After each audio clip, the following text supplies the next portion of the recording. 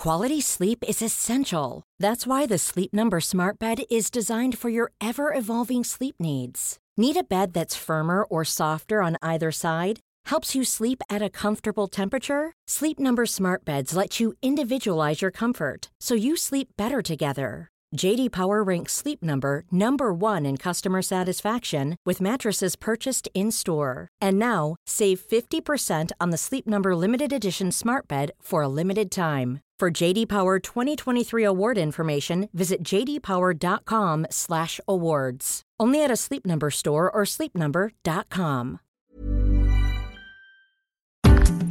Welcome to the Debunking Economics podcast. I'm Phil Dobbie. Professor Steve Keen is with me. And today, do minimum wages reduce inequality?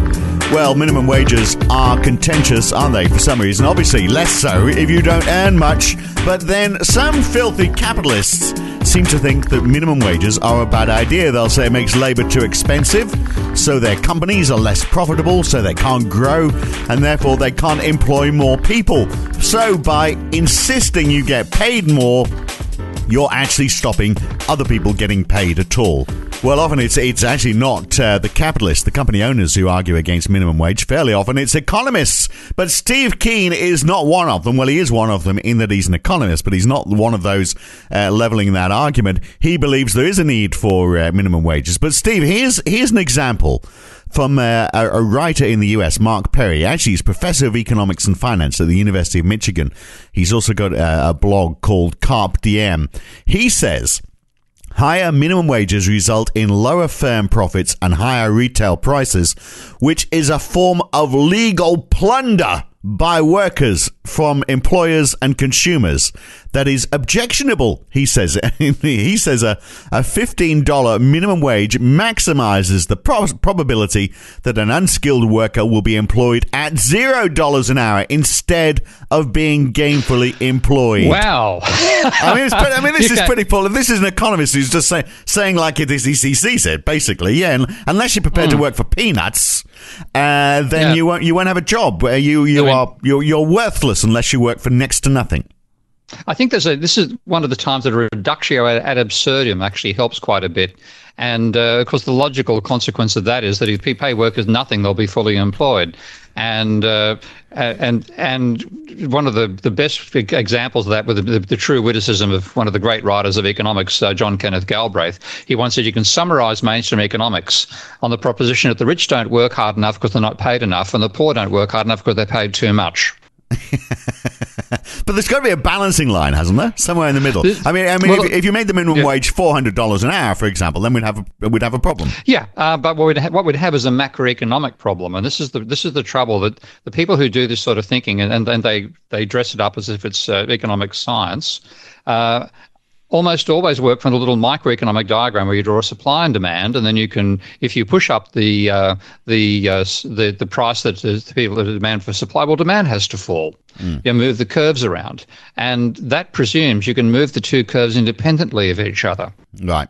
Now, this is a little piece of fallacious logic that is so common in mainstream economics, because this makes certain sense when you're talking about the market for apples or the market for hair tweezers. Happen to be holding one in my hand for some bloody reason right now.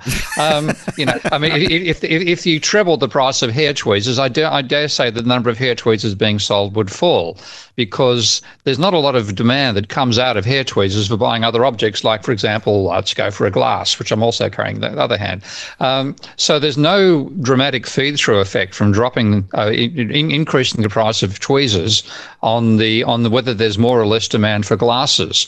But if you increase the price of labour, well, there may be more demand for glasses. They won't have something to drink their beers in, which they can finally afford. Yeah. So it's this feed-through effect that these guys leave out of thinking completely. So on those two lines where you're saying supply and demand, where one can't move independently of the other, if you move one, actually the other one it moves as well. It's basically what you're saying. So at the macroeconomic level, we're paying more for everything, but we're all earning more. Yeah, and then the question is, what's the impact of this change in income distribution on how much demand there is? Yeah. Now, The trouble is when you have people thinking like that guy thinks, and then dressing it up in a moral terms as well. I mean, it's morally offensive to pay workers more money. It's morally better to pay them less. And it becomes a message from the 19th century. I can almost see Ebenezer Scrooge giving the lecture with rather less forcefulness than this guy did, I must say. No, it did seem a bit over the top. And he's in Michigan. Yeah. This is the University of Michigan, where, lots of car workers are unemployed. There's a lot of people doing it tough. I would have thought they probably don't want to hear his views too much. Yeah, and I've got a feeling he might have been throwing bricks through his windows. They might get some more work reploying his broken glass. So the minimum wage is very different in different parts of the world. In the US, it's $7.25 an hour. In the UK, it's £7.20 per hour. In Australia, it's $17.70 per hour. So if we change all that to US dollars, today's exchange rate is a bit all over the place at the moment, but $7.25 for the US versus $9 for the UK, $13 for Australia. Australia's getting close to twice the US minimum wage. So what's the impact that's having on the various economies? Well, not a lot. Right. Because what you get, that generates macroeconomic demand at the other end. So what you're seeing is, does that mean the distribution of income is fairer in Australia than it is in America? Now, it's certainly got less fair over time, but certainly the income distribution is less skewed in Australia than it is in America. And one of the problems of this sort of thinking is that they're not looking at the question of, once you're paying somebody a wage, or income of any sort, what do they do with that income? Do they spend it? Do they hoard it? Now, if you hand over more money to capitalists, he's saying, oh, whoopee-doo, they've got more money, they're going to invest more. Why? Who are they going to sell to? Yeah. And also, are they going to spend as much as a worker would spend if they're given the same amount of money? And therefore, if you actually allocate more money to the capitalist and less to the worker, does that mean that spending is going to rise or fall? The answer is probably it's going to fall. And then this is one of the problems that, again, the inability to think in what's called an oblique fashion that mainstream economics is built upon. Everything is linear. You can extrapolate from the micro level to the macro quite successfully. All these sorts of things are what lead them astray, and yet they put them out as wisdom. And you can't answer the questions with the type of tools that Michigan, he's a professor of economics. Professor of economics is a man of good standing, Steve. Professor of economics and finance. Bit like, I think that's a very similar job title to your own, I think. But I mean, that's why I call myself an anti-professor, anti-economist when I get introduced socially. But I mean, the argument is, of course, and I'm sure this professor would be pushing this argument himself. If you've got somebody who is a capitalist, an entrepreneur, to use that misused word, and you give them money, they are obviously going to create new enterprises, create new things that we didn't realize we needed. Which we are then going to buy, which is going to create wealth. They're going to create that supply that creates that demand, that creates the jobs, that makes everyone wealthy, and we all live happily ever after the end. In the house that Jack built. Yeah, it's a fairy tale. And if you want to make it from a fairy tale into an actual piece of analysis, then you have to say, what are the flow-through effects of doing these sorts of changes? If you increase the minimum wage, does that increase aggregate demand as well? And he's saying the increase in price will mean people of labour will mean the level of labour employment falls, and overall, therefore eliminates the macro argument by saying, in fact, there may be less labour and less work taking place. It is not a simple question of microeconomics, and this is the trouble. The only real toolkit that neoclassicals have are two intersecting lines, and the idea that you can isolate demand and supply in each market, and whatever happens if price rises, demand necessarily falls. That's the crutch they fall back into all the bloody time, and they put it across as wisdom, as this guy is doing, and it is not. It is an inability to think in a complex systems way and look on what the flow-throughs might be. And it's also, and this is one of my main bugbears, it's reducing capitalism to a two-class game. It's saying if you take it off the capitalists and give it to the workers, that's the only option you have. But my little, I hammer it so much I'm getting sick of it myself. There are three social classes in capitalism, at least, and the important third class is the financial sector. And if you take the money off, if you give workers more money, you may end up taking off the financial sector, not off the capitalists. Yeah. And this is where my complex systems view comes into place, which is why I'm feeling moderately confident in arguing that increasing minimum wages does not it will actually possibly be positive for employment, because when I just look at that incredibly simple model that was the foundation of my analysis of Minsky, I can effectively derive that model from just three simple definitions. One is the ratio of employment to population, the employment rate. Another is the wages share of GDP, which is where this income distribution issue comes in, aggregate wages divided by GDP. And the third is private debt to GDP. Now, when I dynamize that and put it in a simple model, and I have a model in which I say borrowing is only done by capitalists, so capitalists are borrowing money to finance investment, I have no Ponzi behavior at all. It's strictly doing it for building factories which employ people, et cetera, et cetera. What you find is that if there is a trend towards rising inequality, then it's not the capitalists who gain out of that, it's the financial sector. Right. The workers lose, the financial sector gains. So if you then say, well, okay, we're going to push up minimum wage, there will be some sort of, some sort of inflationary effect that results from that. Which may or may not be a good thing, but the benefit of that is that it's almost taking us back to that age before this financial class took over and we started to get steeped in debt. We're back to the stage where, okay, they've got more money in their pocket, they spend it, they buy more stuff, we need more factories to produce stuff that employs more people. That's the basis of your argument. Yeah, fundamentally, we've let the social class that matters in terms of screwing the rest of us from getting too much income distribution is not the workers, it's the financial sector. And in that case, if the increase in the minimum wage reverses the trend that comes out of the basic system dynamics that rising debt means falling workers' share, then rising workers' share, which you could push in by a government policy in bringing in minimum wage, may, I'm not saying it will, but it may, reduce the ratio of debt to GDP and reduce the wealth of the financial sector without affecting capitalists all that much. And by doing that reduction in debt, take a debt burden off the economy and actually enable the economy to grow more rapidly. So where do people like this professor get their thinking from? I know it's, as you've said, it's from people who've got this microeconomic view, and yet, there's a lot of people like it.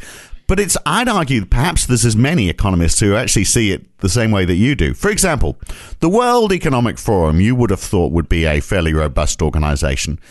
I'm quoting from them. They say, data shows that inequality often starts in the labour market. Therefore, a broad package of coherent labour market policies, including minimum wages, is vital to tackle inequality and ensure that economic growth benefits everyone. So, I mean, it's fairly accepted wisdom, isn't it, that we need a minimum wage. So if it's accepted that we need one, then arguing about the level of it surely is just tinkering at the edges. Yeah, but you've got people like this guy saying there should be no such thing. I mean, if you actually poke an economist, you'll get a view saying this: you just leave everything to the market and it'll all work out perfectly.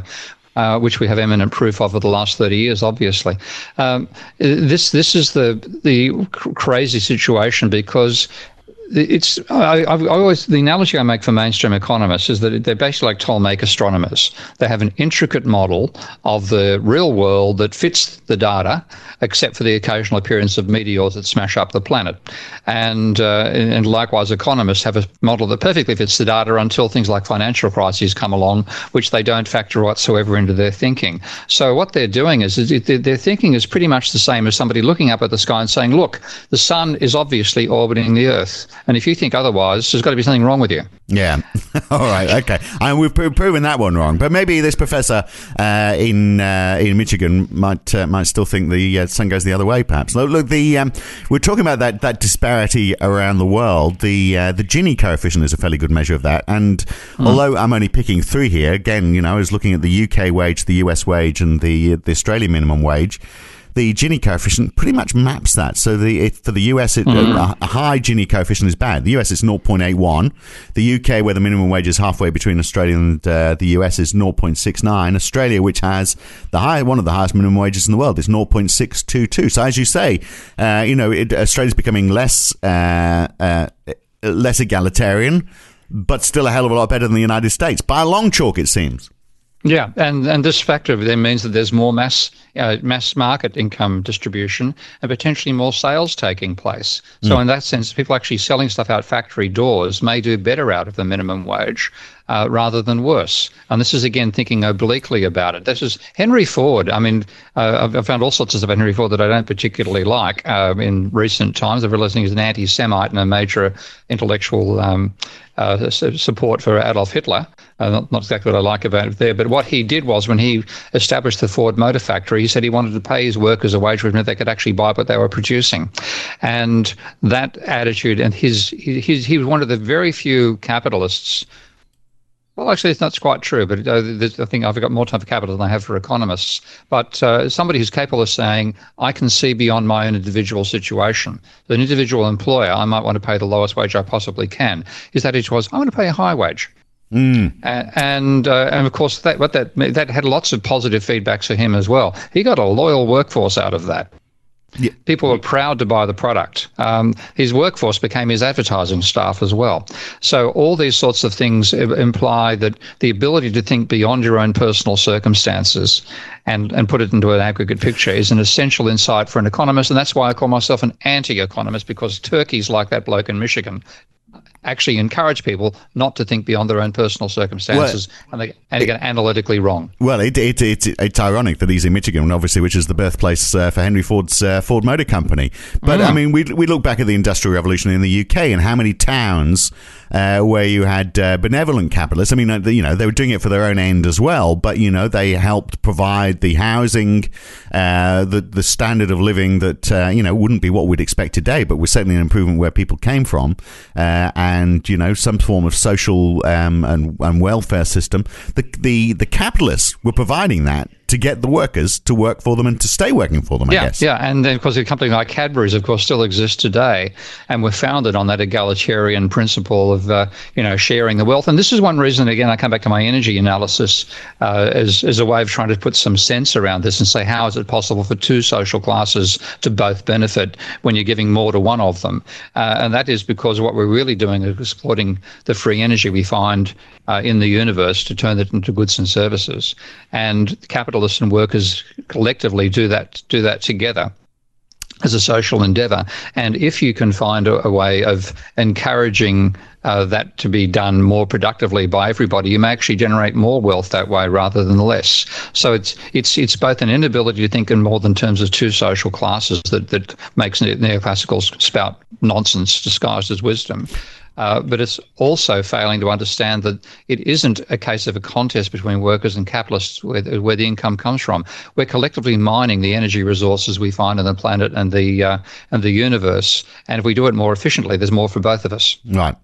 We have two traits that define the world, though. Here's the rub, I think. We've got low-cost producers who have a trade surplus, but low living standards and low wages. And we have first-world countries with high wages, but a trade deficit, like the United States, that's got a big one, which Donald Trump probably quite rightly has recognised as a problem for them. He wants to remove the trade deficit. They want a better living standard in those other countries. So how do you find the middle ground where everyone gets what they want? Do you start to say to these third world countries, then, we'll increase your minimum wage, and that's going to level things out?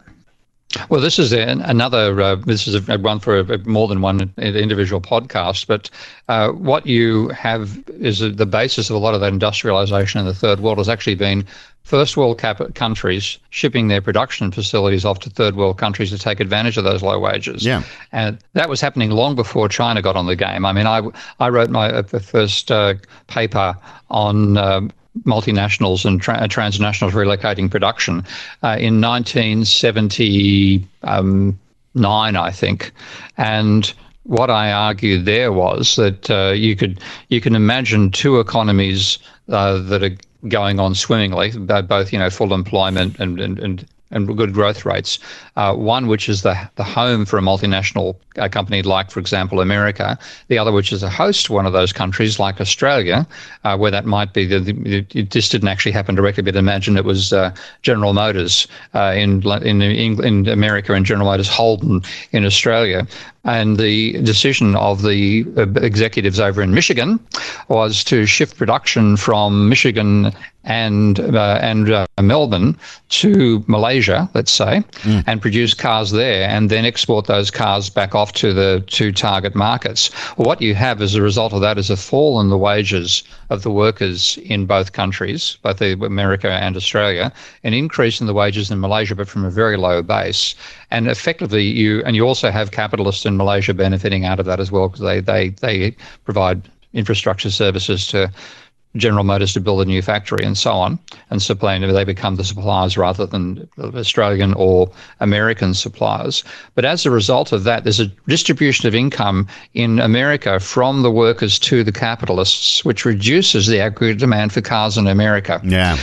Now, in Australia, of course, there are no capitalists to benefit from it because all the capital gets repatriated. The workers fall. So you've got a more severe fall in the demand in the host country than in the home country for the transnational. And there's an increase. Clearly, the workers in the third world benefit out of this. The capitalists probably benefit even more. A dramatic increase in living standards there. But it is definitely a transfer of wealth and income from the working class of the first world to the working class of the third world, at the benefit of the capitalists in both those places. Yeah. So part of the reason Donald Trump wants to tax imports from Mexico, I mean, it's exactly the same situation that you've been describing there, is because whilst the US is, striving for this minimum wage of $15 per hour, the workers south of the border are getting that much, a week, I think. And, so if we said in Mexico they had a minimum wage, say half that, even just half that of America, they'd still have a competitive edge, but wouldn't they have more money to help the local economy? And wouldn't they then be, as an economy, growing faster to the stage where they could actually buy more American goods? So in other words, as you've been describing, isn't it in everyone's interest, particularly when you've got two countries so close to each other with such a transference of money in each direction, that they are as closely matched as they can be in terms of the wealth and prosperity of each country? Well, there's a complication there, and that comes down to what's the quality of the infrastructure and the capital that those different countries are working with. Again, the energy way of thinking about it, I think makes it clearer to understand it. If you look at the general state of Mexican industry, it doesn't have anything like the capability to exploit free energy that the American industry has. The most extreme, you can take extreme examples like the Falcon 9 rocket. You wouldn't be making that in Mexico. But I actually had a little analogy by that, but I loved to get this sort of information. The Falcon 9, when it blasts somebody off into orbit, is burning 9 tons of fuel a second. Right. Okay, compare that to the Watt steam engine, how much that consumed per second. That's the change we've had over time. Now, Mexico is further behind on that progress than America. So if you did put in a higher minimum wage in Mexico to make it comparable to the Americans, the economy couldn't cope with it in that sense, because it would then be sucking in imports that can't produce the goods that workers could then buy. You'd have a trade, they'd be running a massive trade deficit when they're trying to run a trade surplus to industrialize right now. So they have to be behind the curve on the Americans. But when you've got that, of course, what's actually happening, and this is the reason Trump largely got elected, in my opinion, is that you're screwing the workers of the first world. And American capitalists are quite happy to do that. And so is Trump, for that matter. When he's wearing his other hat, one of his many hats. So this sort of thing can't be resolved by minimum wage changes, and America has actually caused the situation it's now complaining about. But if you did it over time, if you were to say, well, okay, let's gradually increase the minimum wage. So, and isn't that the best thing the West can do? For example, if the US says, well, we'd like to see living standards improve, we believe that the way that living standards will improve in Mexico is by seeing wages go up, so that so we have the more closer pricing parity. You'll never quite get the same as the United States, but at least heading in that direction. So we're going to buy from companies that have got a reasonable minimum wage. When we import, that's going to be our focus. Or would that destroy the ability, which I think is what you're saying, for those developing nations to actually grow to the stage where they can build enough for their own domestic consumption and therefore become a more balanced economy? There's got to be there's got to be a balancing line here. There is a balancing line. I think it's ultimately what is happening out of relocation of production to third world countries has been, particularly in China's case, a rise in the standard of living overall. But that's because they've been trying to capture the technology and capture some of the capital that's accumulated out of this as well. So as well as getting the wages, that I think I mentioned this before on a podcast, the Chinese rule when they let American companies locate their production in the Shenzhen Free Trade Zone, which is the first one they established just north of Hong Kong, as well as getting, say, take advantage of our low wages. They said, and also you have a partner. He's got to be Chinese. We might introduce you to this commissar we know. And he, within 5 years, regardless of the capital he actually puts into the business in year zero, he has to own 50% within 5 years. Now, the terms of the advantage that the American companies were getting out of the drastic drop in the cost of production by cutting wages as much as they did, and by establishing brand new factories rather than having Rust Belt ones as well, of course, the advantage was so great they were willing to accept that deal. Now, that's what's given rise to Foxconn. So it isn't just a case of saying let's pay the higher wages. You've also got to have something that captures some of that technological and financial benefit for the local economy, as the Chinese did, because as well as being wanting to build a capitalist, the old, it doesn't matter what color the cat is as long as it catches mice, Deng Xiaoping statement, it was also about getting the technology, because the Chinese Communist Party is dominated, or was then dominated, by engineers, and they bloody well wanted the latest technology, and they knew the fastest way to get it was to get Americans to bring it over, and ultimately they got ownership and they could take it apart and rebuild. So it's a complex mixture, but certainly if you think about it again in a reduction of a certain rule, that guy's argument, the Michigan economist's argument, really argues, well, if the trajectory of wages head towards zero, the economy is doing well. That is not the definition of a well-functioning economy. It's put it in a reduction of absurdum terms. You can see there's something wrong with the logic. Okay, final question. If the US was to do something very drastic, I mean, they're wanting to get their minimum wage up to $15, which is twice what it has been.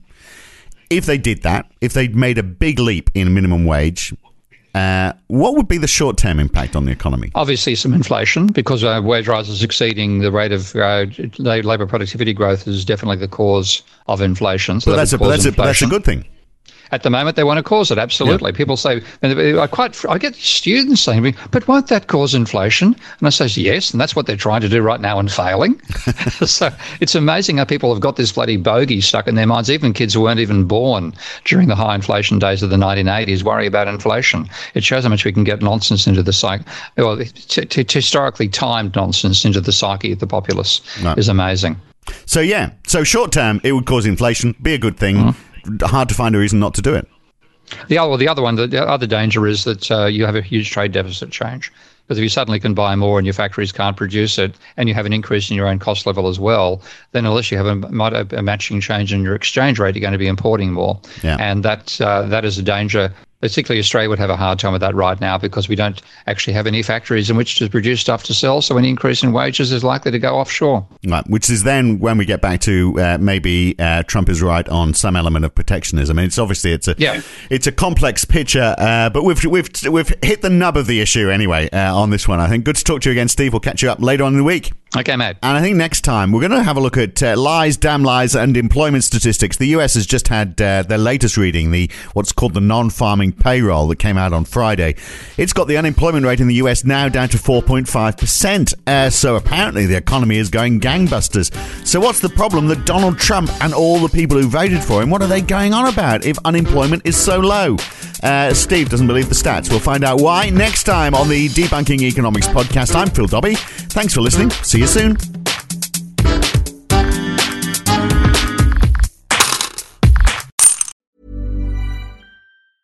Ever catch yourself eating the same flavorless dinner 3 days in a row? Dreaming of something better? Well, HelloFresh is your guilt-free dream come true, baby. It's me, Keke Palmer. Let's wake up those taste buds with hot, juicy pecan-crusted chicken or garlic butter shrimp scampi. Hello Fresh. Stop dreaming of all the delicious possibilities and dig in at HelloFresh.com. Let's get this dinner party started.